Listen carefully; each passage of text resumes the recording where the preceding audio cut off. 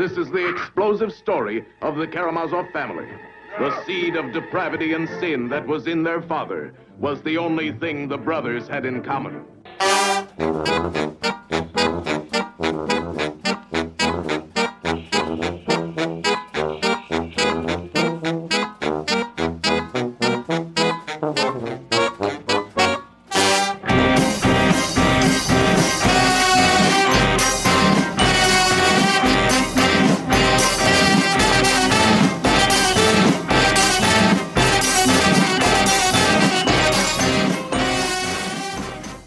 Welcome back to the Reader's Karamazov.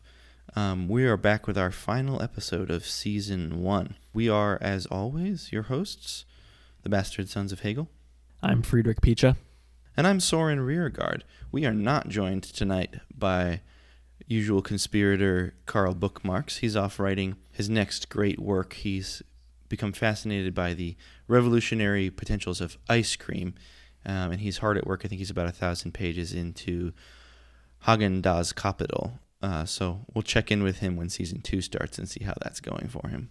This is, as I just said, the final episode of Season 1 of our show. We've really enjoyed it. We'll be back in a few months with Season 2. We're going to do some tinkering and get some things lined up to do that. But we are finishing off our season on what I like to think of as a bit of a high note, which is the really superlative Victorian novel, The Warden by Anthony Trollope. This is a Friedrich pick, and I'm going to let him talk about it in just a minute. What I'm going to do first, though, as always, is to give you a little bit of a plot summary.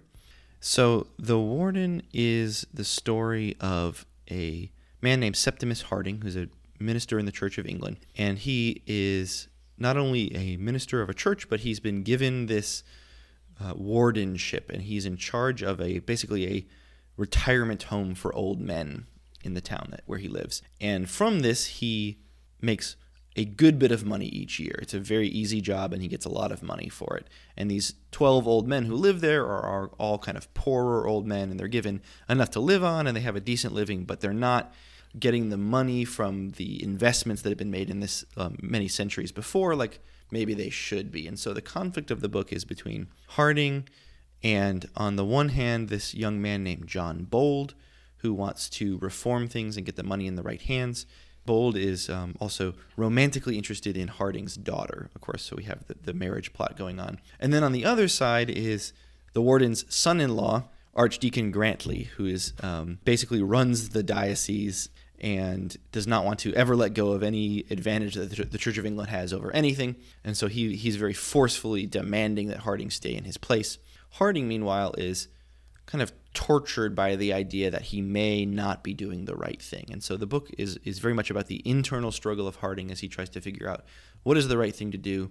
And it's also about that external struggle between these various forces who want to push him in one direction or another. It is in many ways a classic Victorian novel, but in other ways very different than other Victorian novels. So we're going to explore some of that today. I'm going to throw it over to Friedrich to talk a little bit about why he chose this book for us. Thanks, Soren. Yeah, that was a nice, apt summary, too. I think one of the reasons I picked this is because, well, it's short enough to read. For Victorian novels, that's important. It's also part of a subgenre or a type of book that I appreciate from the 19th century, which I'm making up right now, which is the inaugurating book of a longer series that maybe wasn't necessarily intended to be the inaugurating book of a longer series or like character tradition. So I'm thinking of another book first that I really love, Arthur Conan Doyle's The Sign of Four.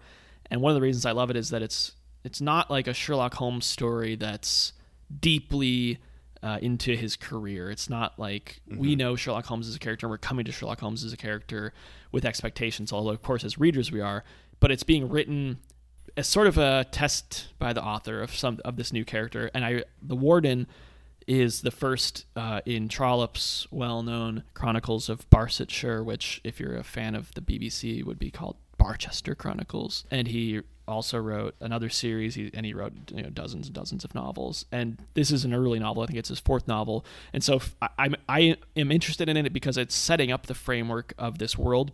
Barsetshire, this world of clergymen and lay people coming into conflict, social conflict, and interpersonal conflict, but it doesn't have the sort of plan around it that the later novels in this series do. Another reason I selected it, maybe the main reason, is that it's just a really beautiful and fascinating book about an individual who has apparently done something wrong in the eyes of certain members of his society that he lives in, but who is not in any way really a bad person, and who's really guided by a respectable moral compass. And it's sort of an inversion in my mind of Victorian novel structure as we see it from like Dickens, where with Dickens Dickens gets satirized in this, and we'll talk more about that. With Dickens, it's sort of like there's this problem, and he's going to look at the villains and the heroes, and then he's going to look at the people who are caught up in the problem, how they're tortured by the problem, or how they're profiting from the problem, whatever. Whereas in this one, the problem is, it's real, but it's a little contrived, and the warden, Septimus Harding, is like a good man who then has to deal with this problem, with the increase in the estate's earnings, John Hiram's will leaves to his discretion, and how even though like he's not committed a sin or something, he still wrestles with like, well, what's the right thing to do now? I'm in this situation. What do I do? It's such a delicately internal novel, which I think of as fairly rare among Victorian novels, that the conflict is almost entirely internal. There are these external forces at play, but ultimately it comes down to Harding's internal struggle. And it's not, you're right, it's not a case of here is the good and here is the evil. It's the case of, well, I'm doing something by the letter of the law, but am I honoring the spirit of what's going on here? And is this as just a situation as it could be? Right? It's not an on-off switch of justice or injustice so much as it is, am I doing the right thing, the most right thing that I could be doing in this situation? The most right thing is a great way to say that, yeah. I love this book in part because I think that I relate to Harding on a very deep level. I see that. as a character, he's such a wonderful and unlikely protagonist for a novel. He's not, the characters all around him are so loud and brash. I mean, John Bold, it's right there in his name, right? He's a brash reformer. And Archdeacon Grantley, who's just a wonderful character in so many ways, is this kind of big, galumphing, like high church defender, very like a crusader, except about money, just about money. And he's such a strong character, and he like bullies his father-in-law in so many different ways. And Harding is just this meek, quiet, gentle soul, and all he wants to do is lead a quiet life, take care of his daughter, and then like perform his church music. That's his great passion. And he's such a quiet, unassuming character that is not a typical hero of really any sort of novel. He's just so meek, really passive in a lot of ways. I'm hard-pressed, like you said, to think of another example of a protagonist like him, because he's someone you can easily see in a supporting role, I guess you would say.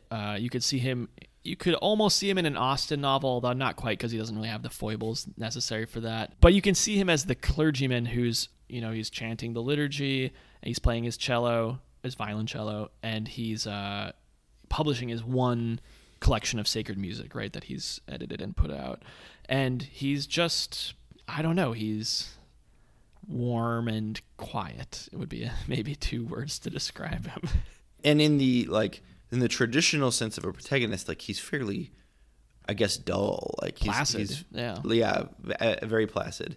Absolutely. So yeah, he's a fascinating character to base a book around. And I really like this, you brought up before, in so many ways this is like an inversion of the typical Victorian novel, partly because it's so short. It's about 200 pages in my edition, which is like scandalously short for a Victorian novel, but also because it does this nice, it's almost like a Rosencrantz and Guildensterning of the Victorian novel, where, it's sort of typical Victorian novel. You would expect the tale of John Bold and Harding's daughter, Eleanor, to take center stage and be the main plot, the sort of marriage plot. Can he overcome his hesitancies about the situation with her father and, propose to her or whatever.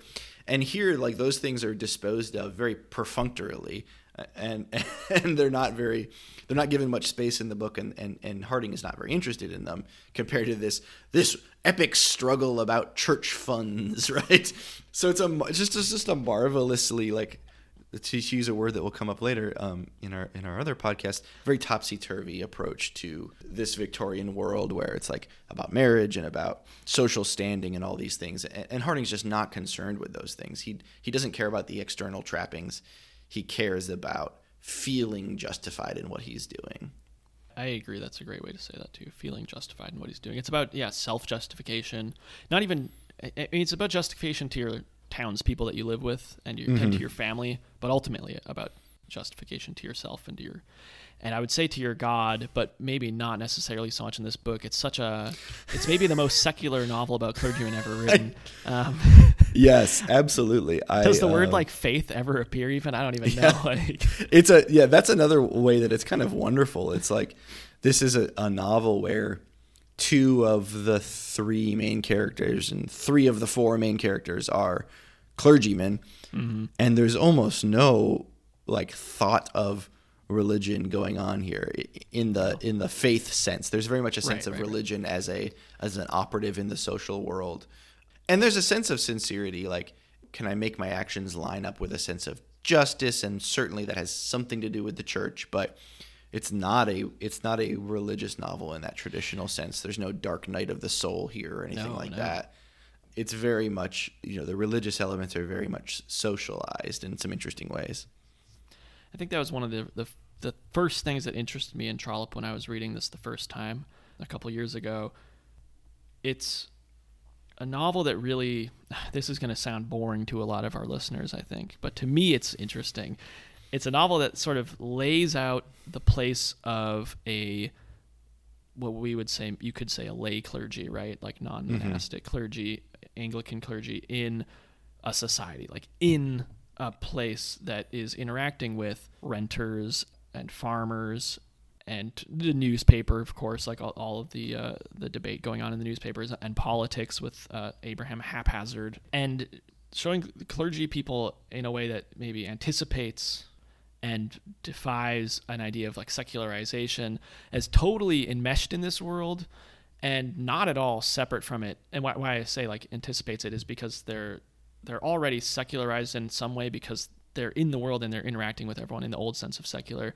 But they're also not going around having, like you said, dark nights of the soul. You can imagine a version of this novel where Harding prays, at least, or seeks counsel from someone in a way that's more about like, I'm conflicted because I don't think I've done something wrong, but I need to, I need to consult my Bible or consult my priest or another priest or something like that. But it's not about that on its face, at least. It's about like, I'm in this social world and I'm moving in it, and it has problems that have to do with finance, and how do I participate in that in a way that's, like you said, that's moral.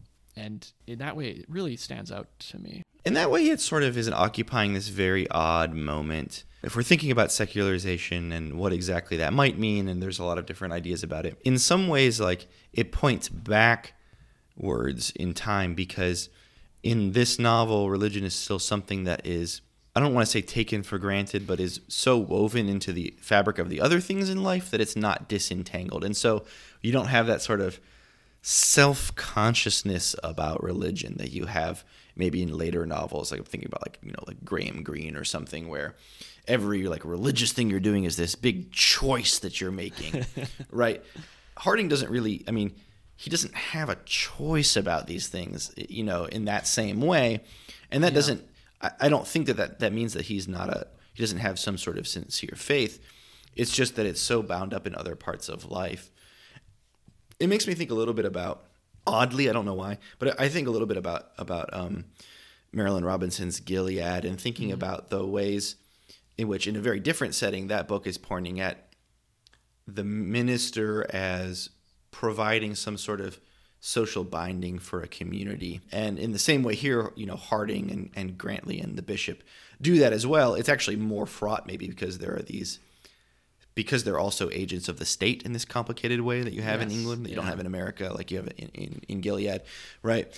So it's complicated, and that makes things a little bit more uncertain, but there's this interesting sense in which we see Harding's ministry in the book that we see most is just being there with the men of the hospital and like being their warden. And what does that mean? Well, it means he eats dinner with them, and he lets them listen as he plays his cello, and he deals with their various complaints, and he deals with the various like disputes that come up.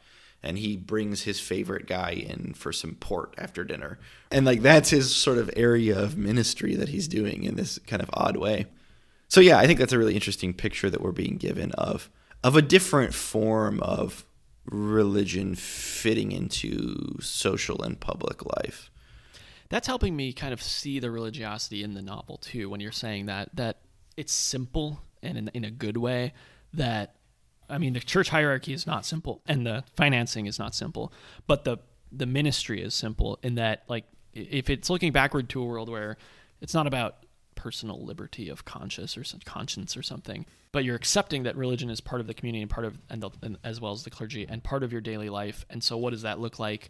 It's sort of a beautiful, just caretaking that Harding is doing as a minister. And just to elaborate on what you're saying, he is looking after the 12 beadsmen of Hiram's hospital, these 12 poor old men who were mostly laborers, I think, and who can't really support themselves in their old age, and so they're given sixpence and some change. I don't remember how much they're earning. That's the crux of the conflict too, is the amount that they get from the estate's earnings. But they're getting some amount of money, they're getting meals, they're getting housing, and this is sort of the place where they're supposed to die in a way that's good. They're supposed to be in the hospital, meaning a place where they live, not a place where they're medically cared for. And Harding is their shepherd who is going to read to them and play his cello for them, playing good old ancient sacred church music. None of this new 19th century hymnal stuff. And I think that becomes really evident that sort of just being with your congregants is good, or a good way to be a minister, or an important part of being a minister. Where that comes through for me is in the end, when he has relented his position because he feels it's the right thing to do in this context of the conflict that's going on, and the men who are very old begin to die, and Trollope reflects on sort of the time they had with Harding as a good leader or master or whatever, and the time they have now when they're dying without him. And it's really heartbreaking that as they begin to die off, they don't have this person to tend to them and play music for them and read to them and drink port with them or have dinner with them, and they're worse off because of it. And it's a picture of religion that's you can feel. It's about being with people who need you. I just want to touch on that for a minute, Friedrich. That final scene where he's saying goodbye to the men, because to me, it has very clear resonances with, I mean, it's literally a Last Supper. He's there with his 12 men, except one of them's off because he's too sick to come.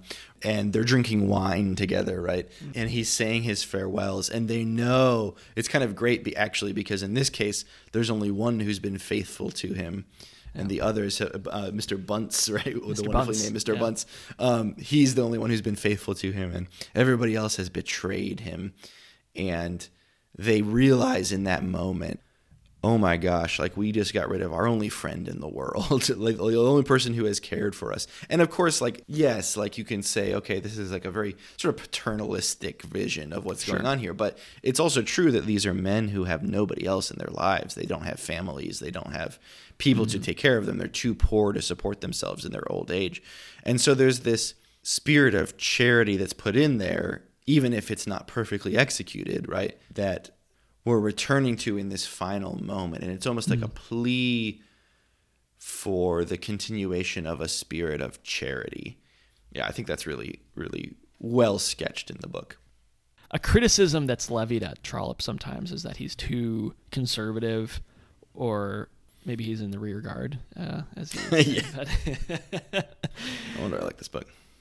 But I think one thing that Trollope is doing that's interesting is, you can imagine, it's almost like he's anticipating the 20th century and its critical apparatus, everything that we're going to, people are going to do at universities, that they're going to pick up 19th century novels and read economic, like justice issues into them and talk about how they're all about, or skeptically all not about, and should have been about, or whatever. They're all about the social ills that need to be remedied, or how they're participating in the continuation of those social ills in a way that we need to interrogate ourselves. And I think Trollope is saying, well, what happens when there's a reformer pushing against those social ills in his time, and there's someone standing in the way of the remedy of those social ills who in fact is not the worst person in the world, or who is not a greedy capitalist or something. He's just a guy. Part of the appeal of this book to me is that so it's conservative in like a small C sense.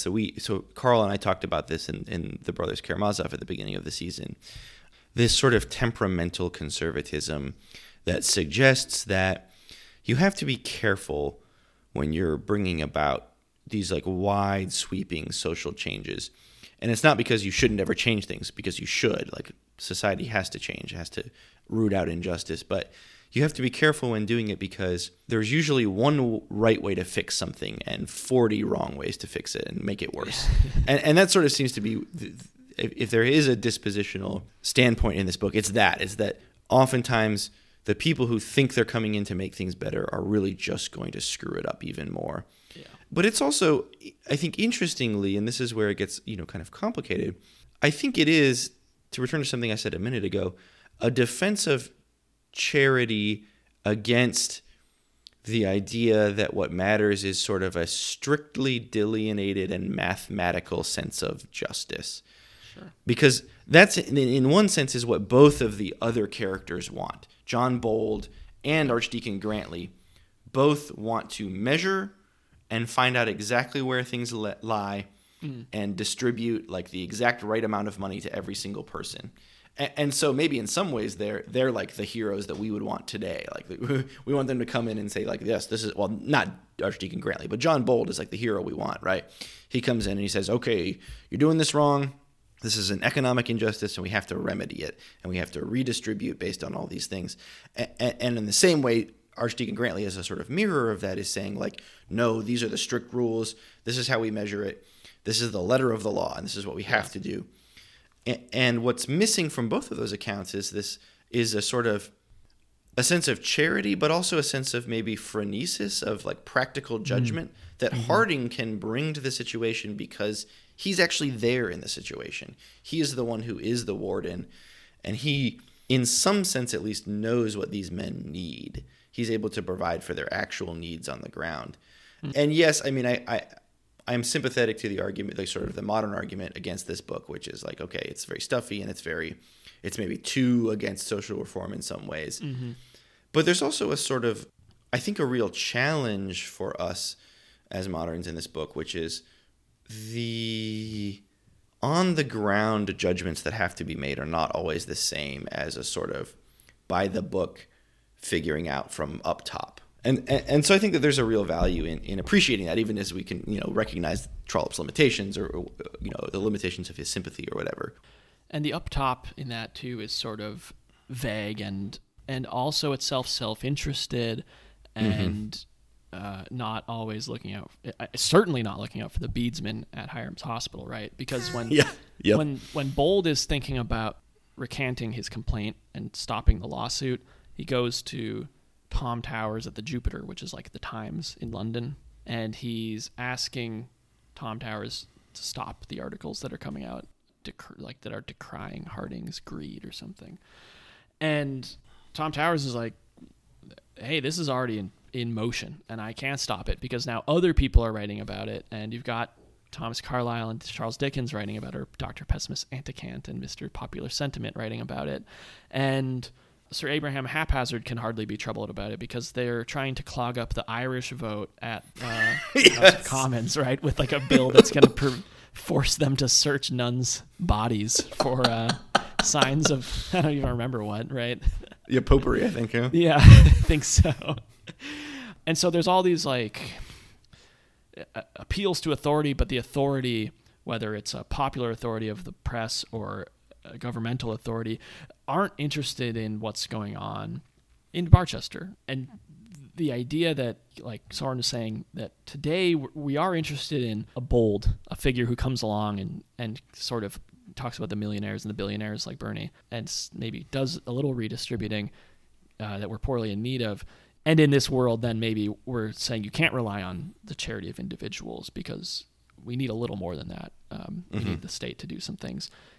In this novel, I think Soren's pointing out something really important, that the guy on the ground who sees the beadsmen every day knows what they need, and that charity is not a bad thing by any means. It's certainly the 19th century, too, is a time when charity and philanthropy grew exponentially and were also criticized a lot because of the way it was deployed or whatever. But we see it in action and know that it's good. And you know, that's maybe a religious part of the novel too, is that we see acts of charity and know they're good. It doesn't matter what the context is. An act of charity is a good thing.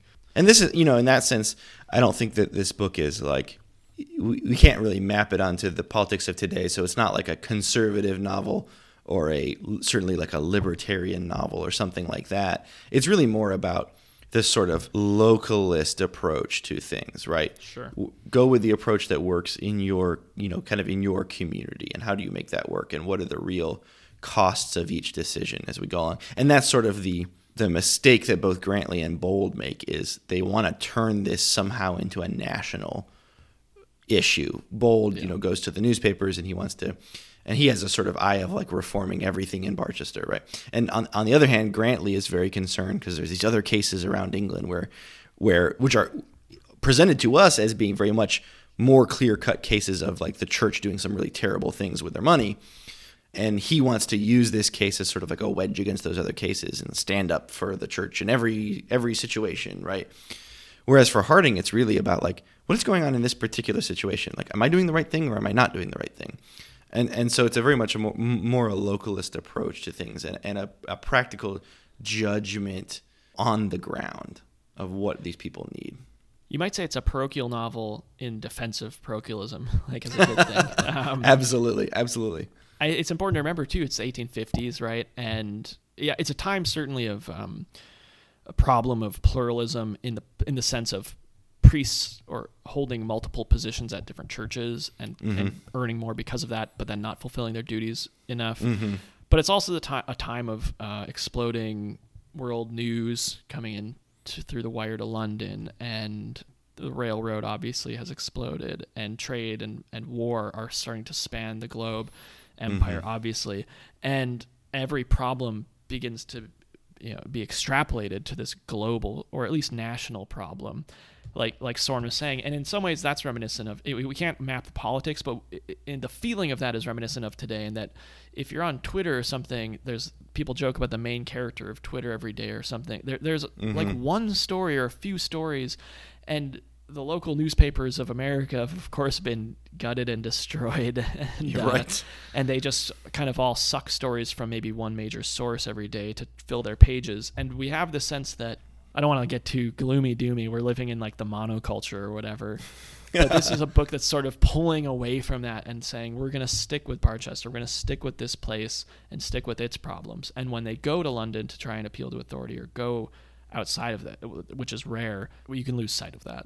It's really is a defense of like the particularity of places, which is oftentimes flattened out. And that's a good point about the explosion of news, which of course, has advantages too, but can also end up, and I think certainly in this book, can end up being a distraction from what the problems actually are that the characters are facing. Let's talk about some other stuff now, because there's so much going on in this book. One thing that I really like that's a small sort of subplot in the book, but is really nice, is the friendship between Septimus Harding and the bishop. To fully flesh this out here, it's kind of a weird situation. So Septimus Harding is an old friend of the Bishop of Barchester.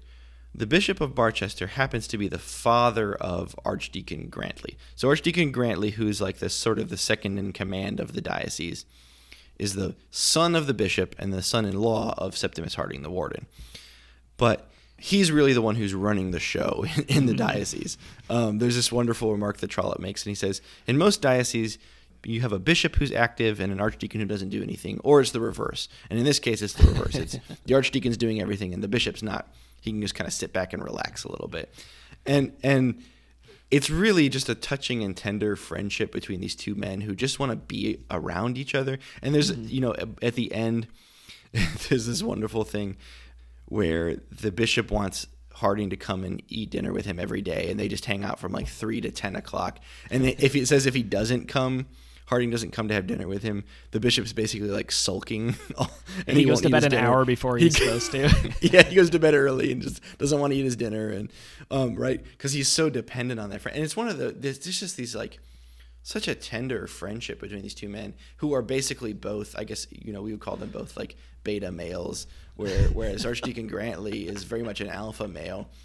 And they're just want to hang out together and like be together and be friends and like, and just be in each other's company and enjoy each other. And that's important in the book because Harding has trouble feeling like people don't understand his emotional states.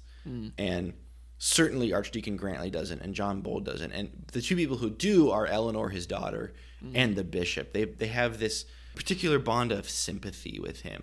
And that's a kind of an important concept, I think, for Harding, is this idea of sympathy being built between people and people really understanding what it is he's getting at. And it's kind of funny because the bishop is constrained externally because Archdeacon Grantley's always there and he's always butting his nose into things. But internally, he has a very strong understanding of what's motivating Harding, and he's kind of there to support him and give him that emotional foundation that he needs for his life. I wonder if one of the things that makes that friendship possible novelistically for us is something you pointed out earlier, Soren, which is that it's not following the marriage plot thread that we might expect of an interesting character who changes, like John Bold, or Eleanor, who's a sweet and like super supportive daughter. It doesn't follow that thread. It has this, like you were saying, this more timid man at its core. And so if he's at its core, what are the relationships that we see emerge in the novel? And one is obviously father and daughter. And then it's him being sort of tossed about by these more vocal or alpha forces, like Archdeacon Grantley, who they have a lot of opinions that they want to share, right?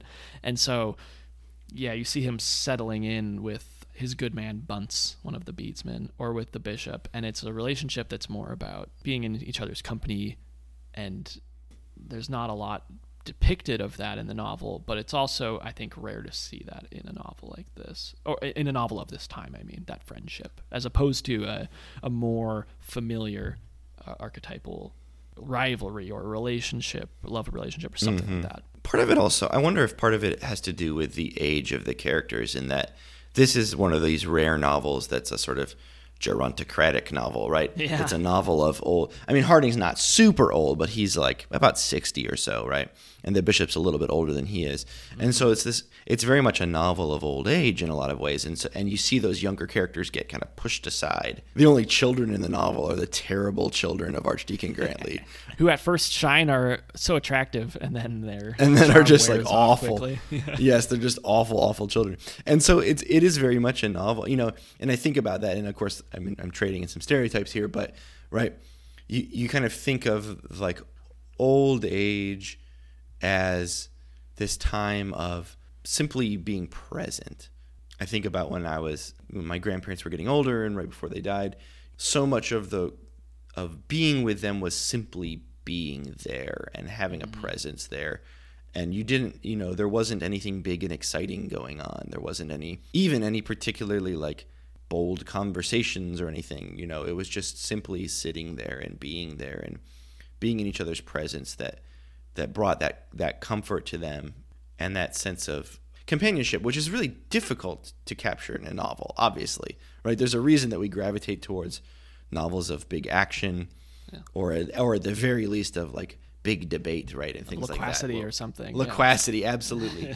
It's hard to depict silence in a novel and comfort and just presence in a novel, but he does it well. I like that bit of autobiography too, because I felt that this year, especially, not to get too outside the novel, but with COVID and everything, I remember going through some stuff last year, and talking to my brother about it, and we were just like, we don't live in the same city, and saying part of what I would do to help comfort you in this time of loss or whatever was going on would be to just be there and like bring you some dinner, or like, hey, let's go grab a beer.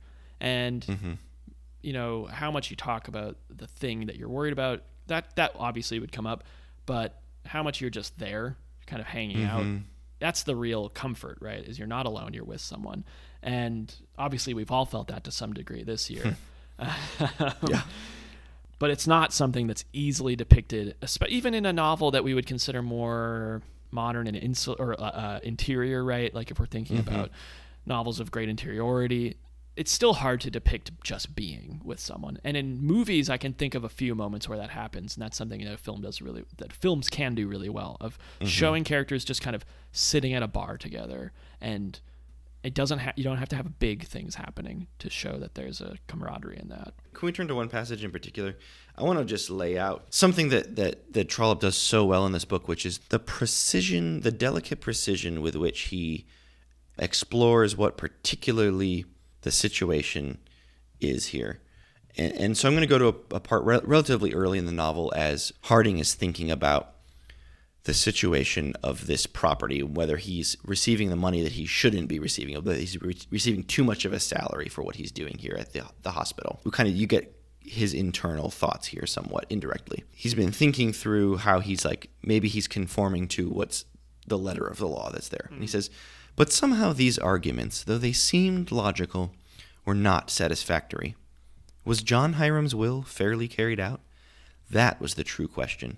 And if not, was it not his especial duty to see that this was done? His especial duty, whatever injury it might do to his order, however ill such duty might be received by his patron and his friends. At the idea of his friends, his mind turned unhappily to his son-in-law. He knew well how strongly he would be supported by Dr. Grantley if he could bring himself to put his case into the Archdeacon's hands and allow him to fight the battle. But he knew also that he would find no sympathy there for his doubts, no friendly feeling, no inward comfort. Dr. Grantley would be ready enough to take up his cudgel against all comers on behalf of the church militant, but he would do so on the distasteful ground of the church's infallibility. Such a contest would give no comfort to Mr. Harding's doubts. He was not so anxious to prove himself right as to be so. And I love that for the subtle ways in which Trollope is giving us a sense of what matters to Harding, and also the lack of comfort that he's going to find in these other people, and particularly Dr. Grantley. There's this wonderful phrase here in the way that he's writing that I think is sort of mirroring, gradually getting closer and closer to the heart of the matter, where he says he knew also that he would find no sympathy there, that's in Dr. Grantley's hands, he would find no sympathy there for his doubts, no friendly feeling, no inward comfort. And what I like about that phrase is you start out in the sort of big external world, no sympathy for his doubts. And sympathy for doubts is like something you can imagine having for just about anybody in the world, right? I have sympathy for your doubts in this situation. But then it moves to something a little closer in, which is no friendly feeling, which is this sort of sense of bond between people. And it's something that you only have really with friends, right, obviously. And then you get even narrower in towards no inward comfort. And that's really what Harding craves, is this sense of being understood and being comforted inwardly that he is making the right decision. And he doesn't get that from Grantley. He gets it somewhat from Eleanor and somewhat from the bishop, but ultimately he's not interested in this external battle, which is what Dr. Grantley's good for. And he is, and Trollope's really good at kind of displaying both sides of Dr. Grantley, right? He's incredibly good at organizing things, right? He's a little bit like Rabbit from Winnie the Pooh, right? He's really good at organizing and like pushing people around. And Harding is more like, I don't know, he's like some weird Pooh-Eeyore combo or something. Like, he's heavily internalized. He's a little bit gloomy like Eeyore, but he's also like, he cares about that sense of companionship and that sense of, he cares about feeling like he's in the right and knowing he's doing the right thing. And Grantley can't access that. He's too externalized. He can't access the inner world that's going on underneath the surface of this externally very placid man. It's a beautiful reading to take us from the outward closer and closer to Harding's inner life. And in some ways, it's like a really concise version, Soren, of something you just summarized, a really concise version of stuff that happens in like George Eliot novels, where we really sit with the inner feelings of a person through the narrator, and the narrator is going to bring us closer and closer to their thoughts, not because the narrator is like, I know everything about what they're thinking and I'm going to show it to you, but because to actually talk about like what a person cares about or deeply feels, it requires this sort of like repetitious thinking about what are they thinking, and I'm exploring that as a writer as I'm writing it and trying to figure out what they're thinking. And that was a great taking us in from like, it's not about having sympathy, which is common. It's not about having feeling, which Grantley can't give him, and it's about the feeling of comfort that you have in doing the right thing, right? And Grantley is someone who is like not to go inside baseball, is like a Wilberforce, Samuel Wilberforce, not William Wilberforce, who's going to defend the church no matter what, and he can win this fight for the church, and he knows he can, and Harding knows he can. And if this is a novel where we're only interested in one side prevailing, then yeah, you hand the reins over to Archdeacon Grantley and he goes and wins it for the home team. Yeah. But it's not about that, like you were saying. It's about being able to like live with your self, your choices, and in a way that's like you were pointing out importantly.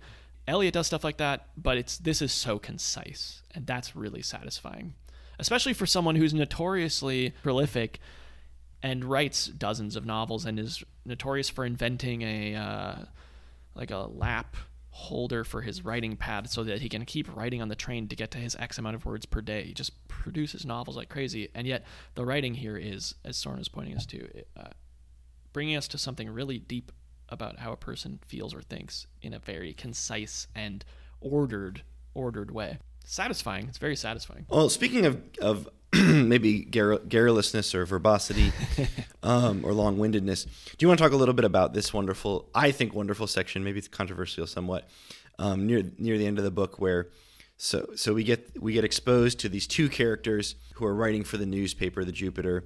You have Dr. Pessimist Anticant and Mr. Popular Sentiment, who are both producing writings about this case. And what emerges as readers from that is that neither has any idea what they're talking about, right? And they don't have a solution to what's going on, and all they can do is sort of exaggerate and miss the mark. So obviously this is highly satirical on Trollope's part. I'm going to let you, as our resident Victorian expert, explain briefly about who these two are, and then what you think Trollope's trying to accomplish here with this sort of. It's an interesting use of sort of interpolated texts into the novel, because you get some of Dr. Anticant's philosophy, and then you get some a smidgen of Mr. Popular Sentiment's novel, The Almshouse, which is all about this highly caricaturized version of Mr. Harding. But tell us what you think is going on in this section. Sure. Dr. Pessimist Anticant is said to be a learned reader of German. He studied in Germany, right, or I guess Prussia at the time, and read all of the great German idealists and romantics, and was fluent in Hegel, Kant, and everyone like that. And he's going to bring those ideas back to Britain in the newspaper. And he's going to do it to show us what's wrong with our times. He's a critic of the times, right? Not the newspaper, but of the era, I should say. And everything that he sees is something that, per Trollope, can be broken down into a social ill that is like having to do with the character of the nation. He's satirizing Thomas Carlyle, who was a reader of German and who was a social critic of the time. And then Mr. Popular Sentiment is coming at it from the fictional side and presenting heroes and villains in this story, right? And the villain of The Almshouse is a total misrepresentation of Harding. It's not Harding at all, right? He doesn't know Harding. It's this sort of usurious, greedy person who's taking advantage of the income. And this is a satirization of Dickens. With Carlyle, we get Trollope's sort of pastiche of his writing style. It's very erudite and dense, and yes. Very different from the pages in which it's situated. And then with the Dickens satire, we get more of a statement about why it's here from Trollope. He's sort of contrasting his style with Dickens. With Dickens, he's saying there's good and there's bad. But for Trollope, he's saying there's no good that's like unalloyed, right? And there's no evil that doesn't have a glint of something good in it or good intentions. And that the real world we live in is not like this. I think one thing that he's doing in presenting these two approaches to the problem of the income is he's sort of staking a claim for his novel as a superior realism. Yes. It's not I mean, Carlyle's not much of a novelist, as in he writes some novels, but they're deeply satirical and deeply elusive, right? And Dickens is the novelist par excellence of the time, and his early novels at the very least, and I think maybe this, is coming in the 1850s, so he's turning a corner a little bit, but his early novels do follow that pattern that Trollope is delineating here of a good person and a bad person. And I think by the time he's writing in the late 1850s and early 1860s, Dickens is a little more complicated than that. Even his earlier stuff is more complicated. But what Trollope is sort of staking a claim to a realism that's quieter and that isn't so tangled up in grand movements on the one hand or grand philosophical movements on the other hand. It's not about pointing out some great grand ill in our society, and it's not about presenting characters who are going to become part of the national pantheon. It's about real people, and I think that's part of why these two are in here. Can I read two quotes here? These are both from the same chapter where he's dealing with these two characters. This first one is describing, talking about Dr. Pessimist Anticant. Trollope has this to say about him. Dr. Pessimist Anticant was a Scotchman who had passed a great portion of his early days in Germany. He had studied there with much effect, and had learned to look with German subtlety into the root of things, and to examine for himself their intrinsic worth and worthlessness. No man ever resolved more bravely than he to accept as good nothing that was evil, to banish from him as evil nothing that was good. 'Tis a pity that he should not have recognized the fact that in this world no good is unalloyed, and that there is but little evil that has not in it some seed of what is goodly. And then flipping over to his description of Mr. Popular Sentiment, he says this: Mr. Sentiment is certainly a very powerful man, and perhaps not the less so that his good poor people are so very good, his hard rich people so very hard, and the genuinely honest so very honest. And then he goes on to say, this is a great burn here. Perhaps, however, Mr. Sentiment's great attraction is in his second-rate characters. If his heroes and heroines walk upon stilts as heroes and heroines, I fear ever must their attendant satellites are as natural as though one met them in the street. They walk and talk like men and women and live among our friends a rattling, lively life. And so he's getting at something here, right, which is that Dickens is really good when he's talking about the minor characters. Mm-hmm. And he's really bad, Trollope says, and whether this is completely fair or not, right, there is something to this critique that in Dickens, the good characters, especially the good poor characters, are so very good, and the rich characters, the hard rich characters, are so very hard. And he's like, no, you got to let them live and be real people. And he says, like, the second-rate characters here, by which he means like the secondary characters in the novels, are like that. They're real people, but it's Dickens' heroes and heroines and villains that don't live up to that. And the same with Carlyle. He's saying, like, he's trying to investigate and root out the good and the evil, and he doesn't realize that in this life, those two things are always bound together, right? There's no good that's unalloyed with evil, and there's nobody that doesn't have some seed of goodness in them.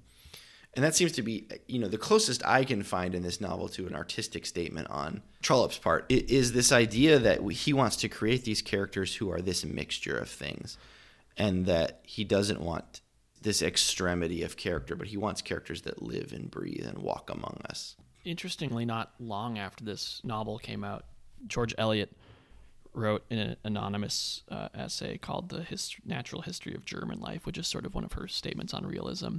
And in that she says Dickens is a great artist of external traits, someone who, in secondary characters in particular, they're so memorable. Trollope refers to Bucket and Mrs. Gamp, or pick any character out of Great Expectations, right? They're all memorable. Right. But Eliot's criticism is that they lack psychological depth. And so it's interesting that each of these novelists who are sort of asserting their own authority as the real realists take that criticism to level at him. This is a pro-Dickens podcast. Absolutely. It should be said. We love Dickens here. At least the two of us do. 2 out of 3 ain't bad, I won't though. speak on Carl's behalf, but we do love Dickens. But it is interesting to see how other novelists of the time are sort of responding to him. And, he is the big target in some ways. And so you take down the big fish, and you define yourself against Dickens in so many ways here. And that's, I think, part of what Trollope's doing here. To me, though, this is also a very interesting depiction of the way that the press is working. And we don't have to spend too much time with this, but it is interesting. This seems to be in the air at this time.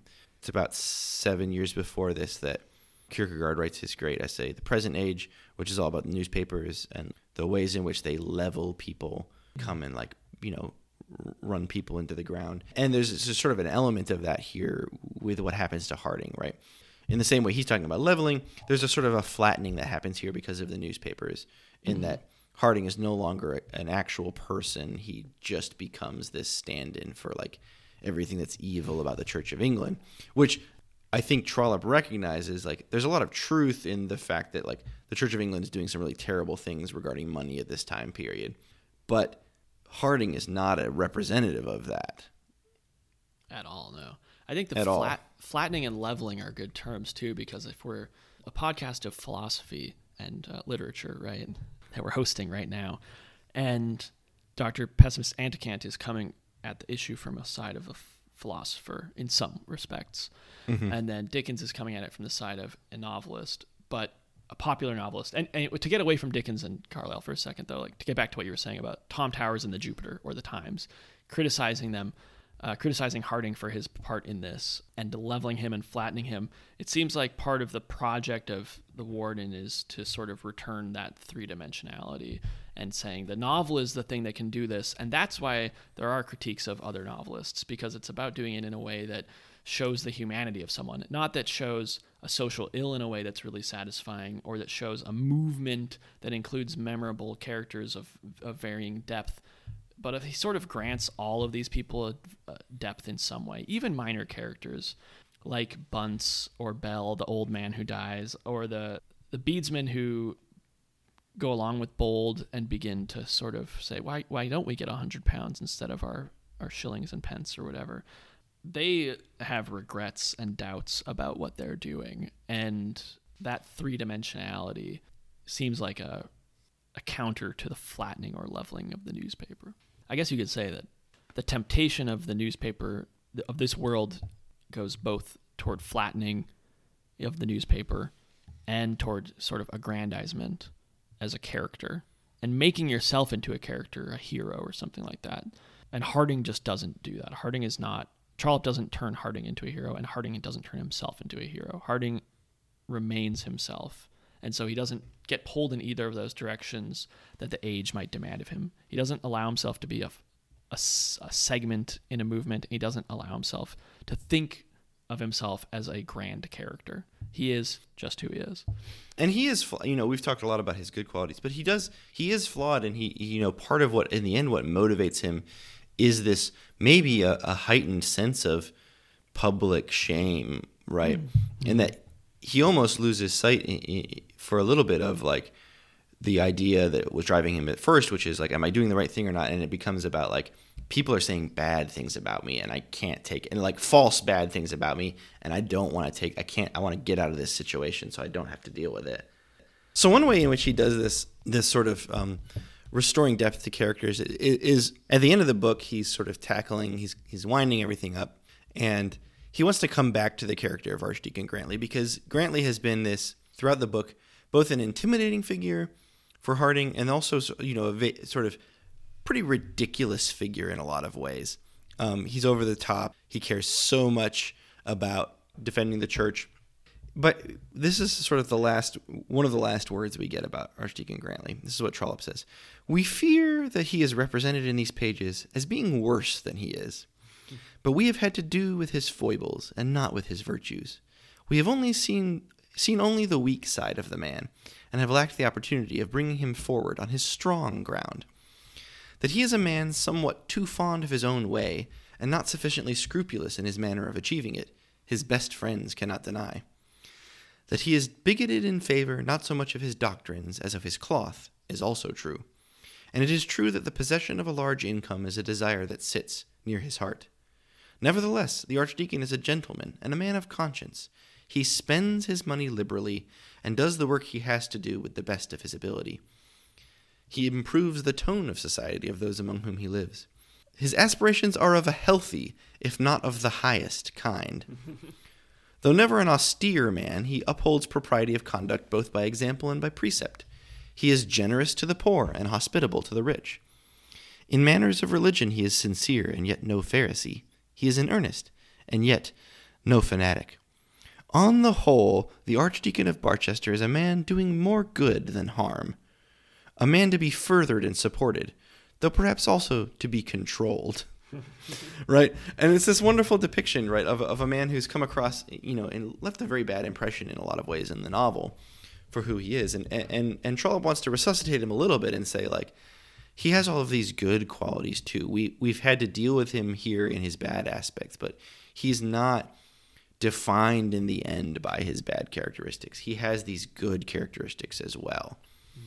And I like that about Trollope, that he's willing here to be fair to almost every character in the book. Maybe not Dr. Pessimist Anticat and Mr. Popular Sentiment, but all of the real characters in the book are given space to be that mixture of good and evil that he sets out to create.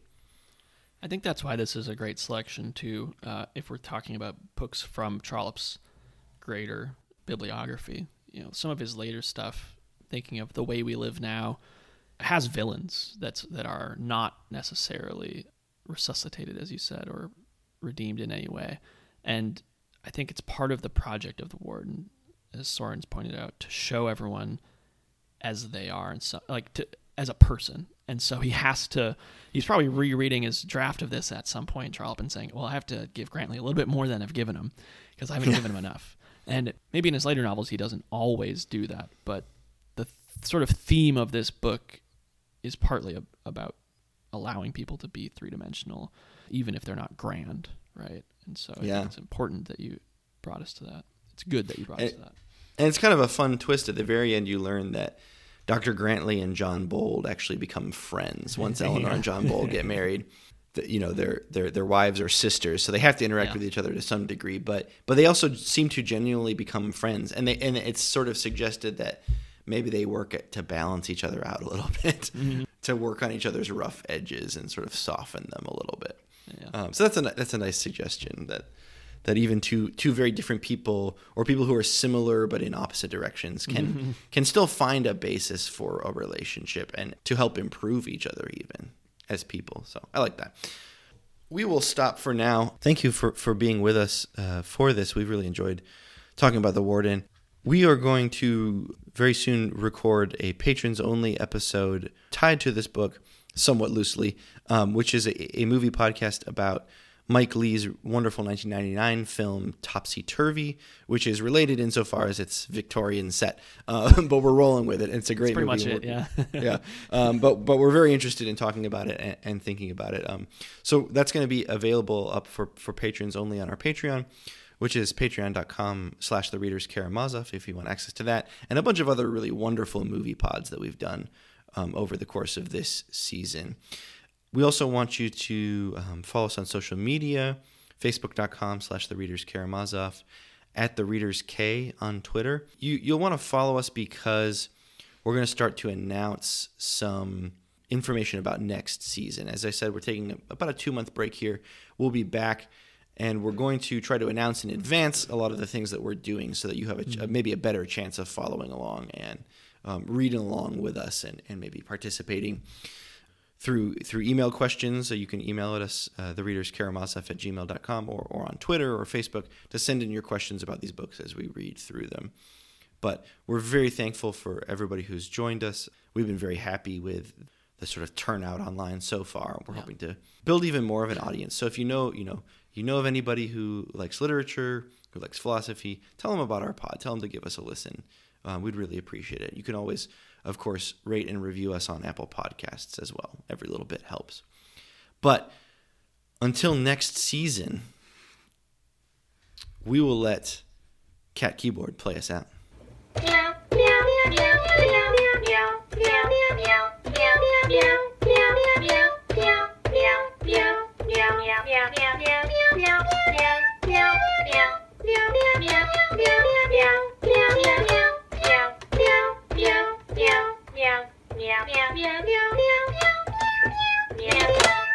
Oh, those Russians. We're just hanging out here. They're just hanging out. Depict that in a novel.